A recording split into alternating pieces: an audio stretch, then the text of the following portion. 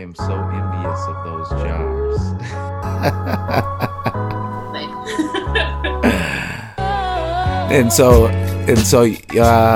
Welcome to the Silver Ass, Chancey here.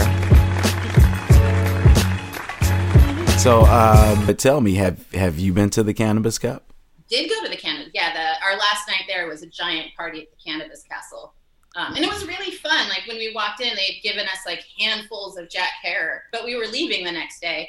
And you travel internationally with my father and not go through special customs. So exactly. I just got to run around like a fairy all night giving away weed and smoking weed. It was great.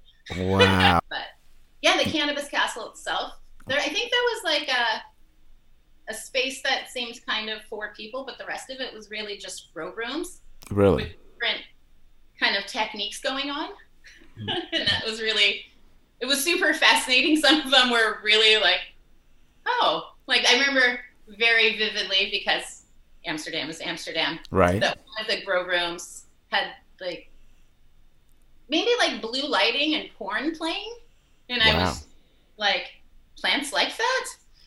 You said corn like the band Corn? No, porn like with the porn. Hold up. What strain was that? Oh.